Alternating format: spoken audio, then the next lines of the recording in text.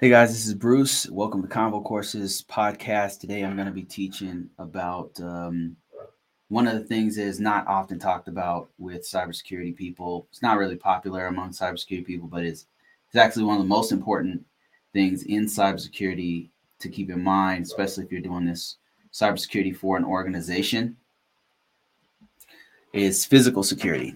So physical security is something I did for many years in the military and a little bit outside of the military. I started off as a security administrator in the Air Force, and we had to learn all the fundamentals of personal security, protecting assets, protecting aircraft, and also protecting the devices that are on that both transmit and store cybersecurity information.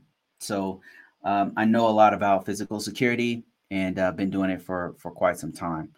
Um, from the aspect of an information security person, it's really important whenever you're doing assessments.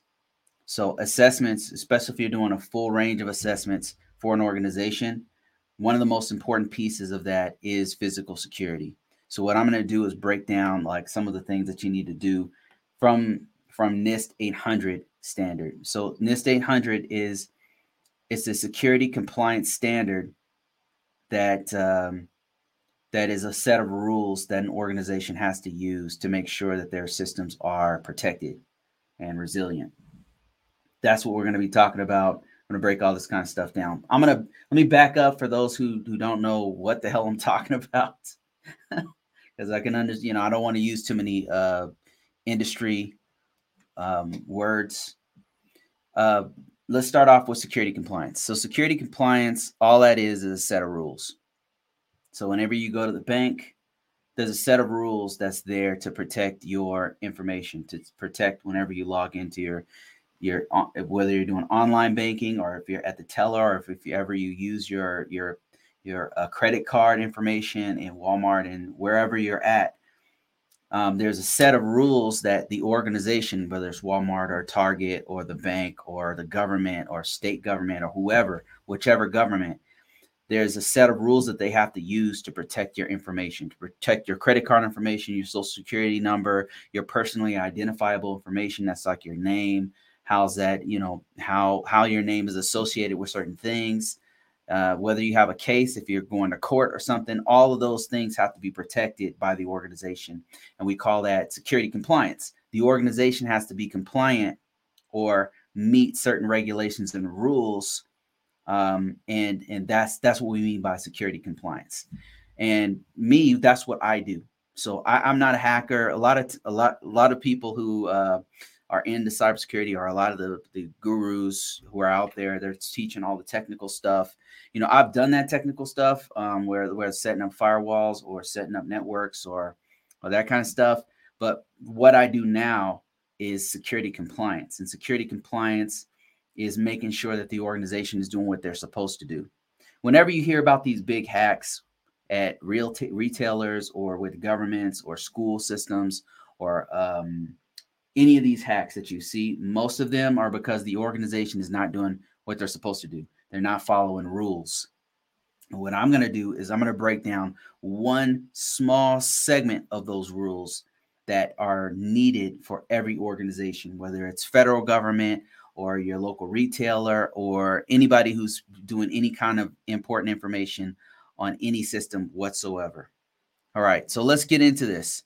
And after this, I will open this up to everyone so we can any kind of open topics that you have, we'll talk about it. But I'm going to start off by teaching what's called PE controls. Let me show you guys what I have going on here. All right, so what you're seeing here on my screen is all of the some of the control families that you hold on, let me switch my screen here. Yeah, some of the control families that you have to use in an organization. Some of them, just to name a couple of technical controls you might have heard of, is like identification and authentication. That means like your username and your password. And another one might be configuration baselines. Configuration baselines is making sure that all the systems look the same. So that's another one. We're going to talk about this one right here, which is physical security and environmental controls. They're called PE controls in the NIST 800 security compliance family of controls. All right, so let's break this down. So whenever you get into this, whenever as a cybersecurity person, you're wondering like, how do we protect this? What do we do to protect these security controls? Well, there's a set of physical security controls that you have to meet. One of those is a policy. It always starts off with a policy. The policy is the organization's breakdown of what we are going to do. What is our organization going to do to protect physical security? And it's very high level, and it usually meets something like a state law or an act. So physical security, for example, there might be a law, federal law, that says every organization who transmits or processes personally identifiable information on federal systems must be protected, must have physical protection, must be in a building, must have a certain type of lock, must have, those are actual laws. They're literally a law that's written, and every country has this, every industry has this, and a policy is designed to meet that particular law. And let's back up for a second and talk about overall what is physical security. So what you're looking at here is just a facility where you would house typical information security. And a policy is going to address all of these different things. On the diagram here I'm showing, it shows key management. It shows digital locking systems. It shows access controls, who has access to a system, patrol management, people who are walking around the facility, if you have those kinds of things, smart cameras, camera systems that are around the campus, camera systems that are inside of the facility. All of these are different things that you would address in a policy.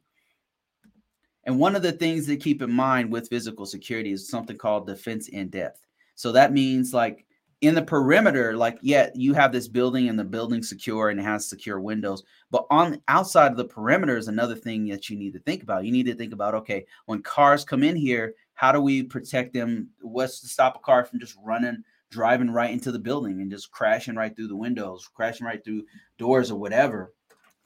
Well, you would have a perimeter defense to protect against things like this. It would be things like a parking gate. It would be things like bullards. It would be like those concrete poles that you see that are like, they're like 4 feet high or 3 feet high. Those are designed to stop cars from coming all the way into the facility or running people over or something like that. Because that stuff happens. They wouldn't have these things if it didn't happen. Just recently, some soldiers who were doing their normal jog, they got ran over by a Toyota Corolla that came through, careening down the wrong side of the road, and just plowed right through all of these people, So physical security, defense in depth, it starts with the outer perimeter of an area. Another thing is access points. What you'll notice anytime you worked in any place, whether you're in security or not, they'll have choke points. They'll have different areas that only are accessible. What they do is they make it so that you can't go 100 different ways to get into the building. They make it like 3 or 4 places to get in, and then a lot of places to get out because of fire, to make sure that fire safety, right? Because if there's a fire that breaks inside of the building, these are all things cybersecurity people have to think about. So you've been taught, you've been told, we've seen in the movies the people hacking and CSI and investigations and stuff. But this is an aspect of cybersecurity you probably haven't heard of that's actually more important or as important as all that stuff, because if somebody can physically access a system, it's over. It's game over. It's game over. And it doesn't matter how much encryption you have if the person has their hands on the system, because if you didn't do what you're supposed to do, they can get access to that data, especially if you didn't encrypt it. At the very least, they can just steal the property of that organization. They just take the laptop, right? If they have physical control of it, it's theirs. That's what I'm trying to tell you. So in the interior, you have all of these layers, and this is known as defense in depth. In the interior, you finally get to the building, and this is where you have your locked doors, your locked windows, all that kind of stuff. Well, the NIST 800, all of these rules, they address this entire defense in depth. That's why you have so many rules here. It's covering physical access controls. It's covering visitors logs. It's covering emergency shutoff.